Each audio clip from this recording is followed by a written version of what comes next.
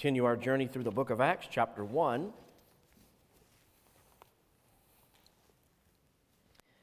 The sermon is entitled, Taking the Place of Another. Taking the Place of Another. In the words of the early reformer Martin Luther said that a religion that gives nothing, that costs nothing, suffers nothing, is worth nothing.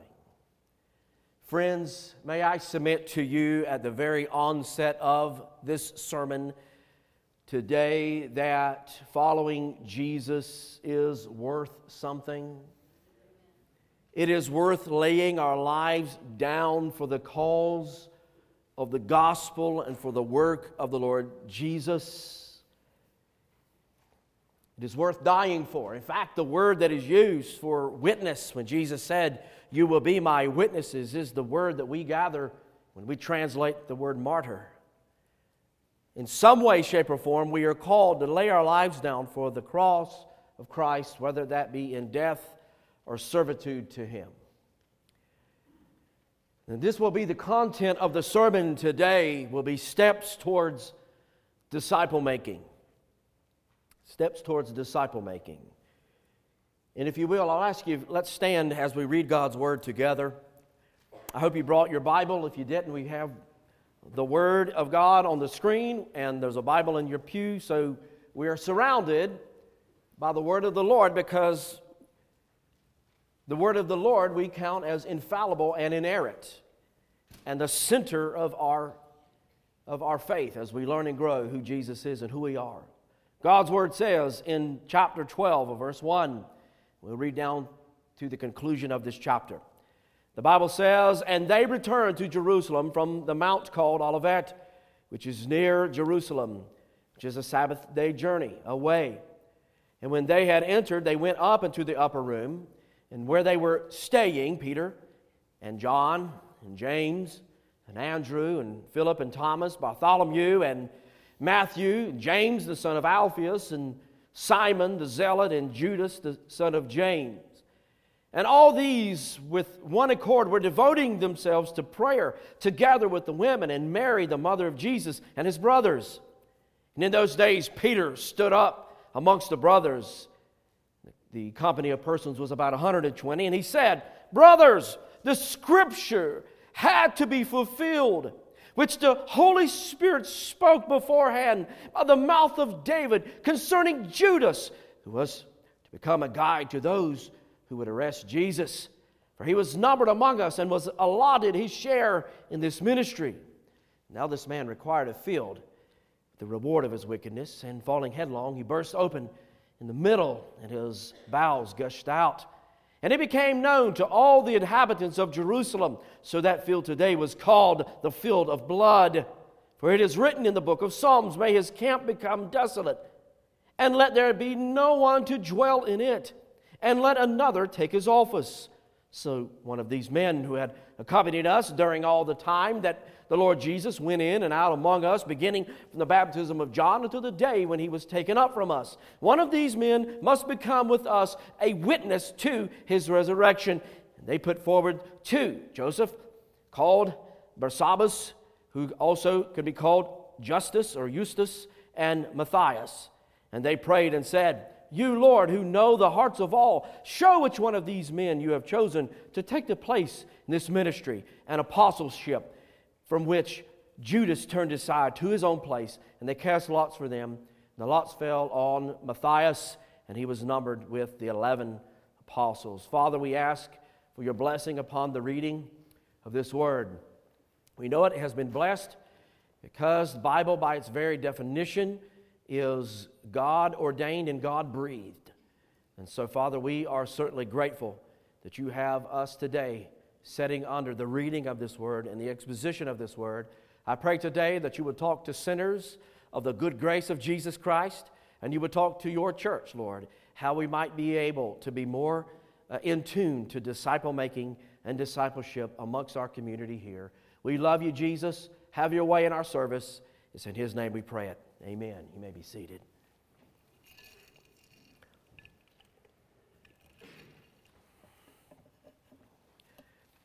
All right, the apostles and the disciples, we know there's disciples because the Bible mentions that there are 120 joined with them. Up until this point, they have obeyed the instruction of the Lord. The Lord told them to go to Jerusalem for the fulfilling of the promise of the Holy Spirit. Acts 1:8, which is our framework, which is our outline of the book of Acts, says, "But you will receive power when the Holy Spirit has come upon you, and you will be my witnesses in Jerusalem and in Judea and Samaria and all the ends of the earth."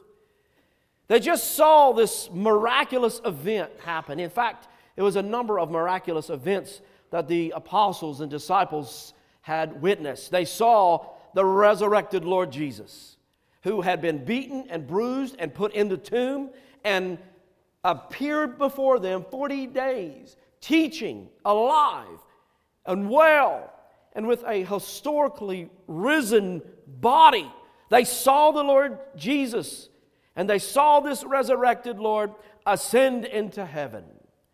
And all of these miracles, and the ones that we will find in the book of Acts, the ones mentioned in this book, are to establish and to authenticate the work of the Lord. And anyway, we find that somebody say, well, how do you define a miracle? What is the purpose of a miracle? Any miracle that has ever happened in the history of history, a genuine God-sent miracle, is to authenticate that the work is a work from God Almighty. And so we will find that all through the book of Acts. Now, there is a building of a foundation, the building of the foundation for the future church. They were all together, they were in unison, they would receive power of the Holy Spirit. But there is some work that needs to be done in some preliminary matters that need to be attended to before the Acts 1:8 framework goes into effect, if you will. Jesus instructs them, he informs his disciples as they ask, Lord, will you fulfill the kingdom, your kingdom now? And he says to them, well, it's not for you to know the times and the seasons that the Father has fixed by his own authority. It is not for you to know the end of the age. It is not for you to fix a date when the Lord Jesus, in effect, will make the wrongs of this world and make them right. When the Lord Jesus will split the sky and return for his own. It is not for you to know that hour. It is by the Lord's own authority. He says, because this is a work for you to do. Once the Holy Spirit has come upon you, you will be my witnesses all over the world. So the Acts 1:8 outline and framework is just to say you'll be my witnesses all over the world. Little did they know exactly what this would entail and how this would look. And many of them would die for the sake of the gospel. And death of these early disciples helped to grow the kingdom of the Lord Jesus. Follow any apostle that is mentioned, you will find that they all died a martyr's death except for John the Revelator, who wrote the book, the Gospel of John, and also the book of the Revelation. So they will die a martyr's death. And throughout early history, church history, even today, there are people who are dying for the cause of Christ and for the gospel of Jesus. They are genuine martyrs in that sense. It was the early church father by the name of Tertullian that said this, that the blood of the martyrs is the seed of the church. The blood of the martyrs is the seed of the church. And so church history has proven itself time and again that when there is severe persecution, and the church scatters, that we find church growth in those areas. So, the stage had been set. Jesus had ascended to the Father.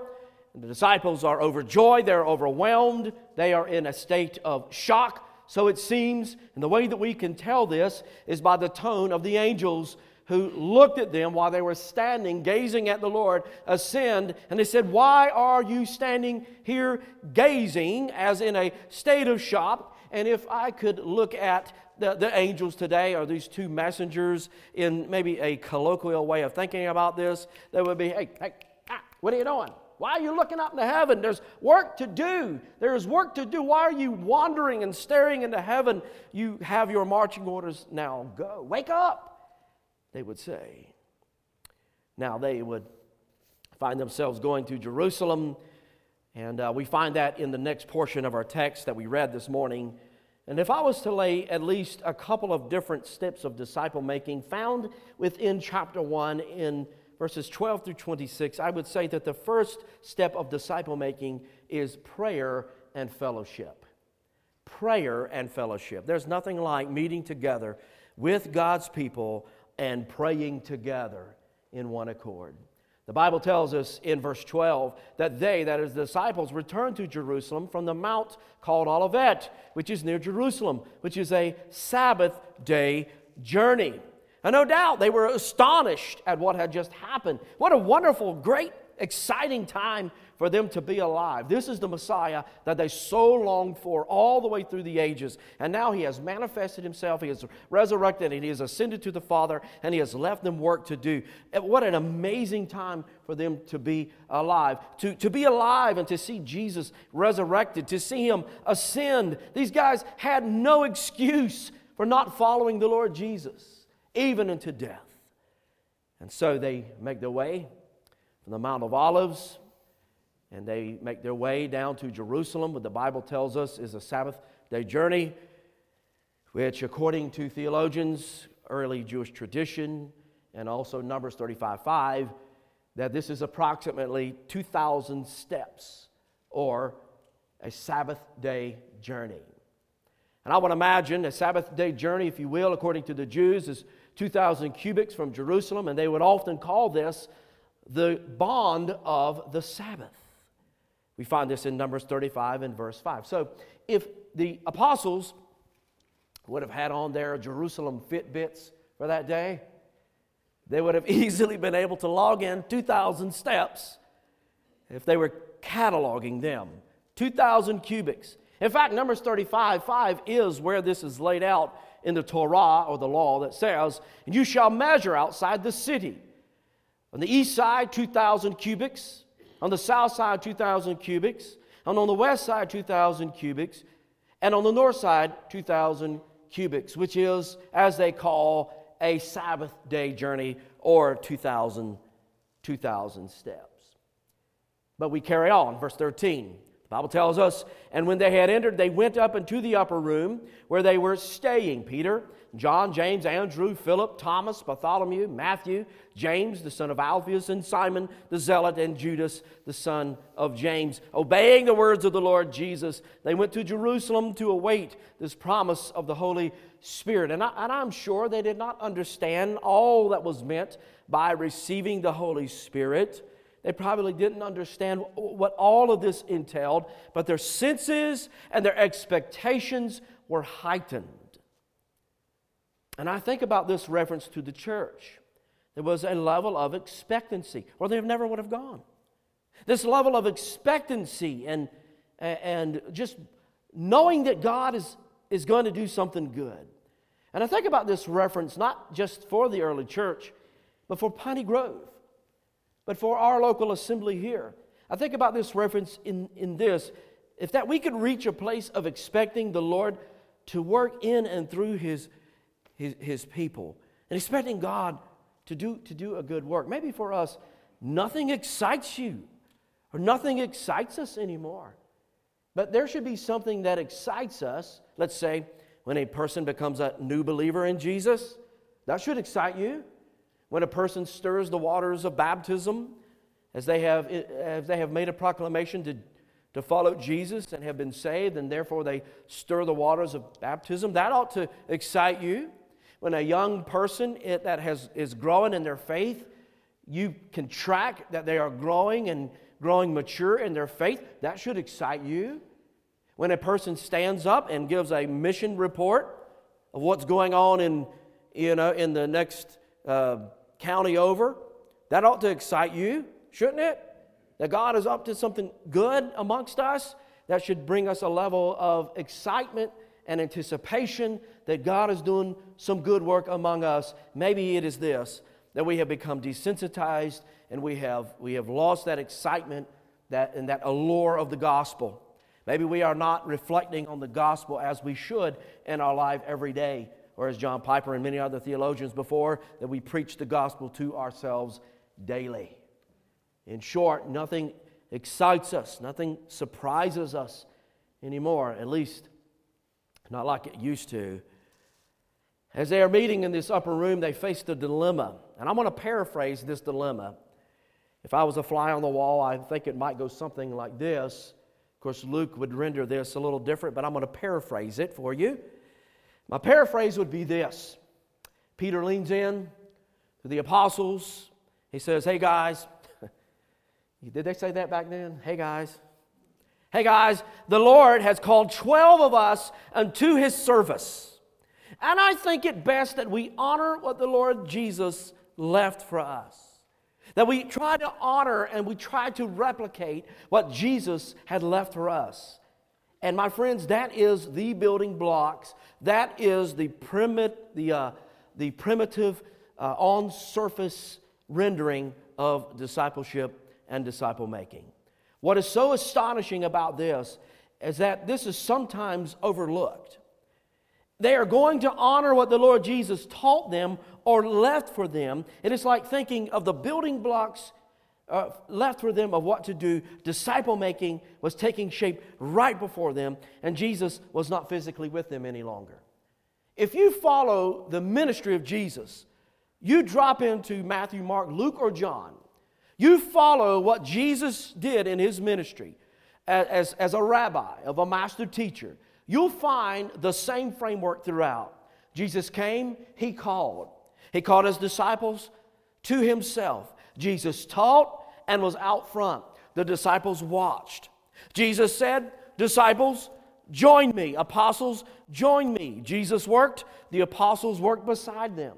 As time went on and as they began to learn, Jesus stepped back and He sent them out to work. Jesus watched as they worked. A good example of that is the disciples going out in twos to witness the kingdom of God.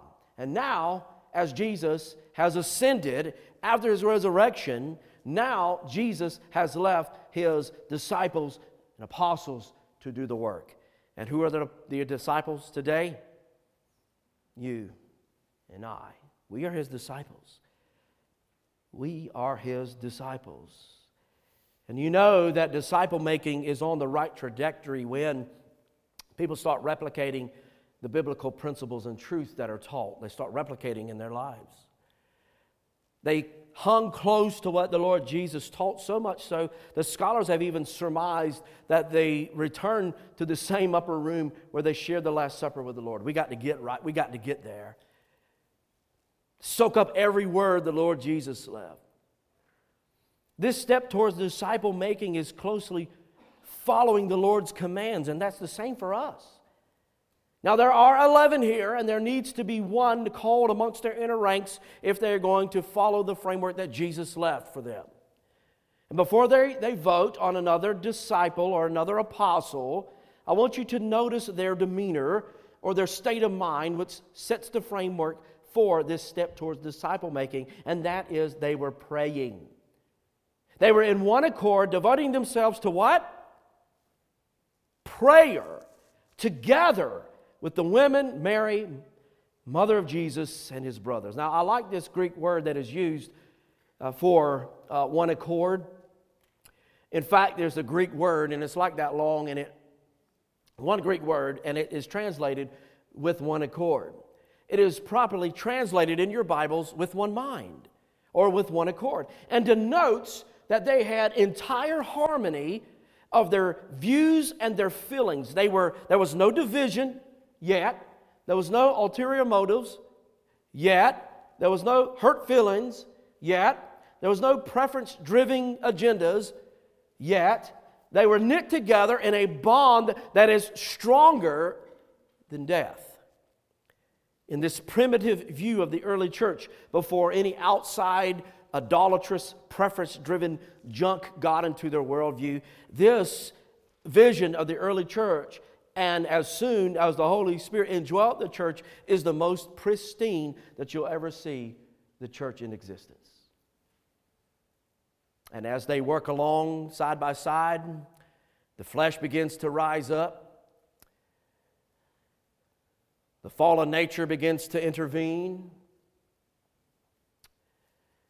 And You began to see how outside influences and preference-driven agendas begin to infect and toxify in some degree. But an example that we get is this of gathering together, being in one accord, knit together, and devoting themselves to prayer. Or we can translate that, carried away in fervent prayer. When was the last time you prayed at least for 10 minutes straight? At least 10 minutes. How about 20? 30? How about 5? Now listen, I'm not being legalistic, but the point is this. When was the last time we were carried away in fervent prayer? It's interesting that Luke mentions here the women, Mary, the mother of Jesus, because this is a concept that was foreign to the Pharisees and the Sadducees and the Sanhedrin, to have women in their inner meeting prayer time. Normally, the men would be separated. They would have a time when they would dedicate themselves to the reading of Scripture and prayer, and the women were on the outside, the outer court, and they were never to be able to mingle together. And so by this, the Lord is saying, no, my word is for everyone, and my will is for everyone. There's no wall of division. There's no discrimination. Women, men, girl, boy can pray and seek the will of the Lord. So, they're there devoting themselves to genuine Christ-centered prayer and fellowship as they awaited the promise of the Holy Spirit to come. The building block for discipleship, togetherness, knit together, a bond that is stronger than death, and then prayer. Being able to pray together. There's nothing like being able to sit together and pray for somebody in need, and to be broken about that need. I wonder, would a person be able to say of you, that is a praying person? If you want somebody to pray for you, go to this person. Would people be able to say of Piney Grove that that is a kingdom praying church? What do I mean by that? That we are a church that prays for the lost and those who are in a spiritual deficit in their lives. And not only do we pray, but then we go and invest the time. Now, don't get me wrong, praying over the prayer list is good. We ought to pray for those who are afflicted and those who are sick, those who are ill, those who are going into surgery or coming out of surgery, and it's good. But we need to further that with kingdom praying for the spiritual vitality of each other. Because, and I've said this before, we just do not know one another spiritually as we should. When they leave the upper room and go towards the Acts 1:8 mission field, they are going to know that they had spent time with the Lord and one another. We have many missionaries on the field today, not just those going to Windsor or other parts of the United States, but we have missionaries on the field, some that we support in either by our direct giving or through our cooperative program. A missionary's life, may I remind you, would not have any effect without fervent prayer for himself first and without the prayer of others for them.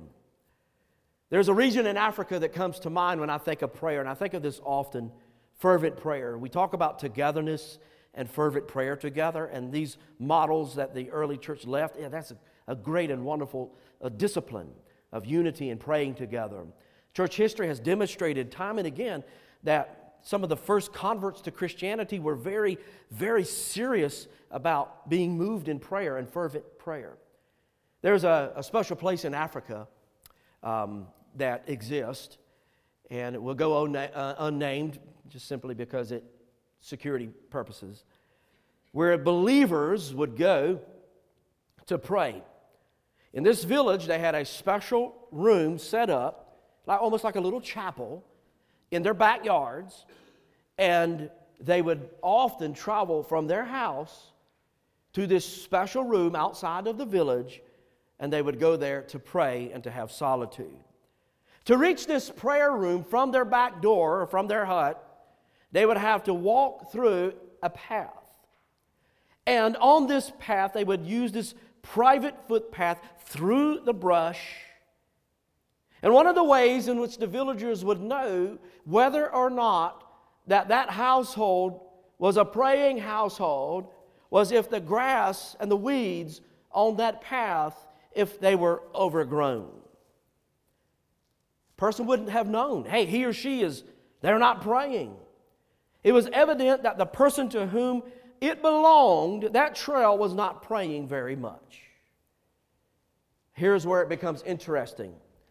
Here's where it becomes a testament of togetherness and fellowship that we must have for one another.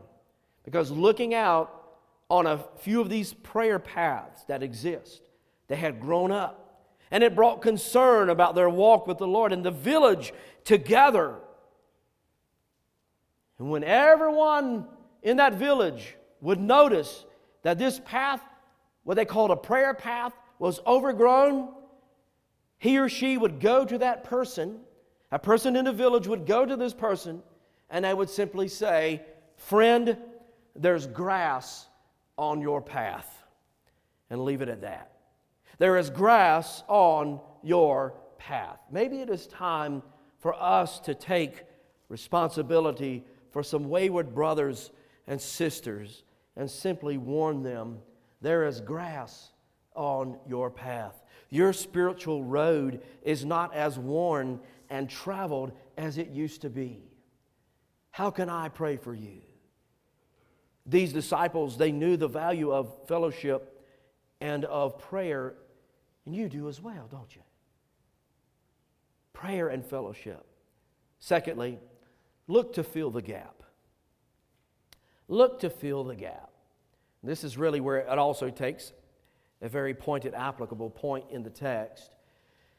Many times and in ministry, there are deficits that need filling.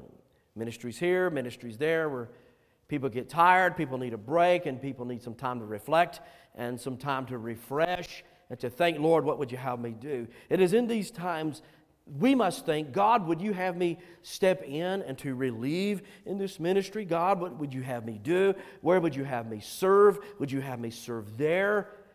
It also makes me think that what have I done to effectively have somebody fill the role that I'm about to leave? Well, the case with Judas isn't as tame as what that might sound, but it is a tragic reminder.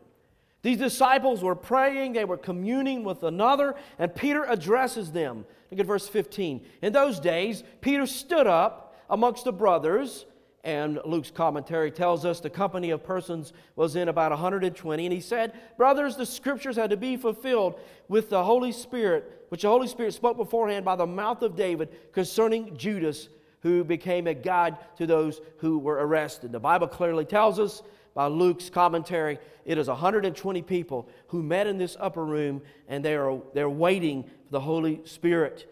And then after the Holy Spirit falls, the Bible tells us, if you'll fast forward, that because of the preaching and the admonition of the Word of God, the lifting up of the Word of God, that the church grew daily. But I want you to notice something that we might overlook. Notice what is at the center of this announcement from Peter. What is at the center from verse 15 and 16 and on through? What is at the center of Peter's announcements? It is the Scriptures. It is the Word of God. Peter has been enlightened by the events surrounding the life of Jesus and his betrayal by Judas. So he turns to his recollection of the Word of God, what he has learned, and he expounds. He expounds. May I also challenge you, if anyone ever tells you that expository preaching is a man-made invention, you need to look at the life of Jesus and his disciples. Look at the life of Jesus and his apostles. Look at the life of Peter. Peter exclaims, "Brothers, the Word of God instructs us concerning Judas. Brothers, the Scriptures have been fulfilled, which the Holy Spirit spoke long ago through the voice of David about Judas." Peter's expounding. He's connecting. He's cross-referencing Scripture. The Holy Spirit was as far as Judas was the guide for those who arrested Jesus. Verse 17, for he was numbered amongst us and was allotted his share in ministry. Now, Peter is expounding, in case you're wondering what scripture that Peter is expounding from in the Psalms, he's expounding from two different places in Psalm. Psalm 41, verse 9, it says, even my close friend in whom I have trusted, who ate my bread, has lifted his heel against me. So this is the first place that Peter is expounding upon. And before that we think that Judas is the epitome of evil, in so much so that we would say, well, do you know anybody who has named their child Judas? How about a Hitler? How about a Hitler or a Judas? But before we think about Judas as this epitome of evil, I must remind you that Judas ministered right beside of the other 12. Jesus had Judas with the others going out in twos to preach about the kingdom of God being at hand. Look at that episode in the book of Mark. The Bible tells us that the 12 went out. That includes Judas. He preached right next to them. Jesus knew all along of what was buried deep in the heart of Judas, for the Lord knew that he was a betrayer. He was the treasurer for the apostles, so he worked just as hard as the rest. Goes to show you that just because a person can break their back in ministry doesn't automatically mean that they know Jesus.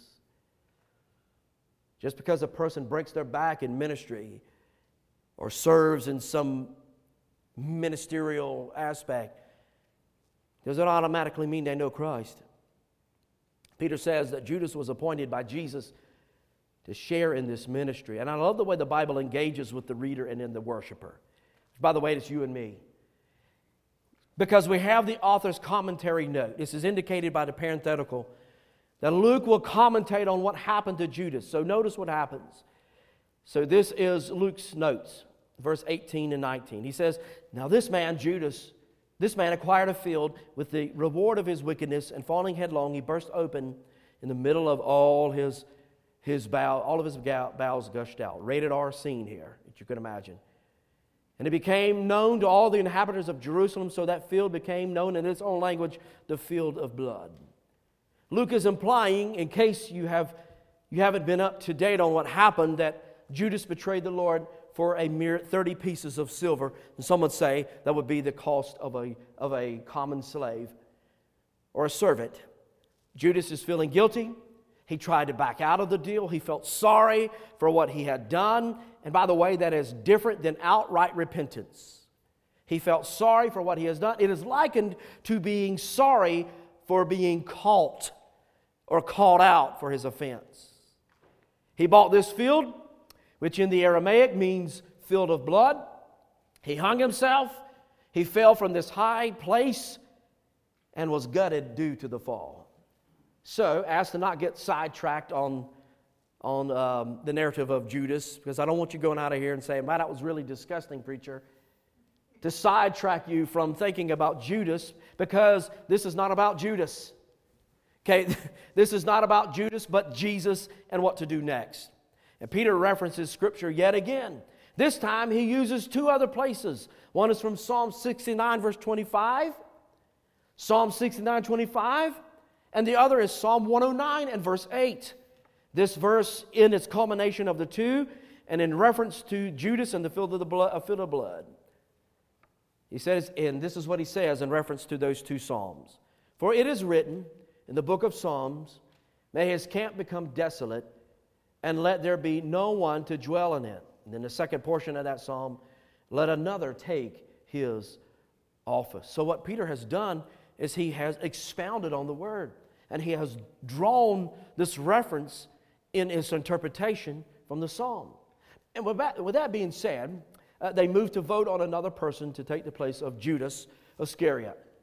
Peter used the exposition of Scripture to bring them to this point, and upon this exposition from the Psalms, Peter highlights the point that Ahithophel and his fellow conspirators against David, that we see in Psalms, is not as severe as an enemy that Judas was to the Lord Jesus.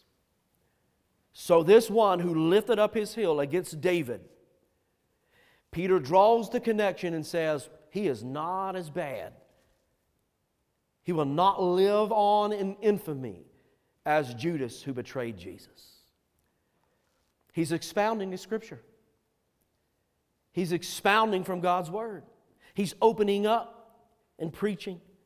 So one of the men who have accompanied us during all this time, verse 21, that the Lord Jesus went in and out among us, beginning from the baptism of John until the day when He was taken up from us. One of these men must become with us a witness to His resurrection. Now, Peter is setting the criteria for this apostleship. They must be one of the men who was walking beside of us since the beginning of Jesus' ministry. And it's important for the foundation of the kingdom of Jesus that this person be a true apostle.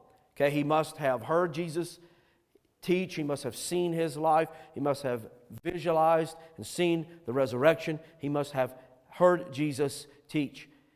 And so they put two forth. Barabbas, or Barsabas, is called Justus or Justus, and Matthias. And they prayed and they said, You, Lord, who know the hearts of all, show which of these two you have chosen to take the place in this ministry and the apostleship from which Judas turned aside to go to his own place. And they cast lots for them. By the way, this is the last time you'll see this in the Bible, casting lots. And they fell on Matthias, and he was numbered with the 11 apostles. What is interesting is that they chose Matthias, but after this election, it's an interesting fact, except for Peter and John, none of the original 12 disciples are mentioned in the book of Acts after verse 13. Interesting.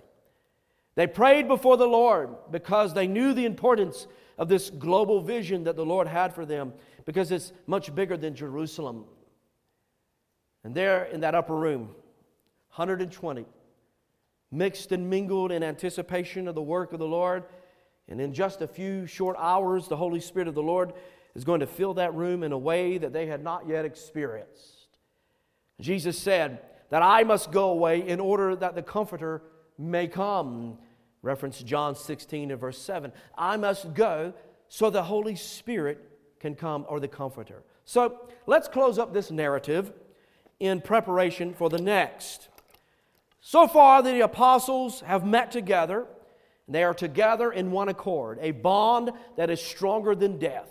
They have called Matthias to take the place of Judas Iscariot. And in terms of ministry, in terms of disciple making, it is an ever-changing, shifting dynamic. And here's my challenge for those in ministry. Here's my challenge for those in ministry, maybe on the very precipice or at the very crossroad of saying, hey, I need a break. I need a time. Here's my challenge. Who is taking your place when it is time to step away? Better yet, who are you preparing to fill the gap once you are gone?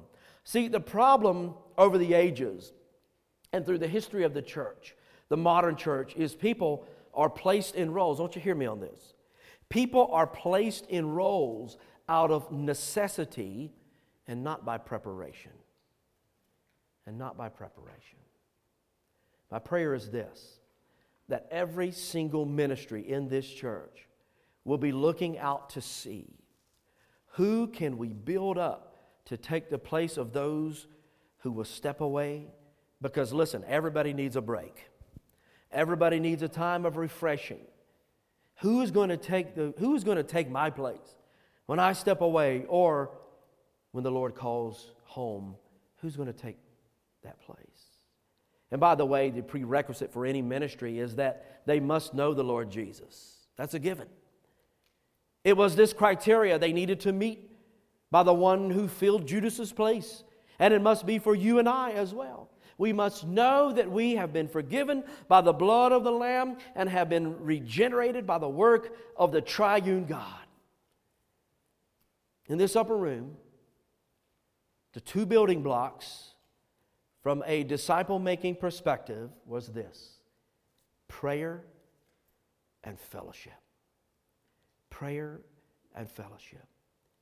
And as they were together, and as they were praying, and as they were united together, it led them to say, okay, who is stepping up? Who is stepping up where they are needed? Let's pray together.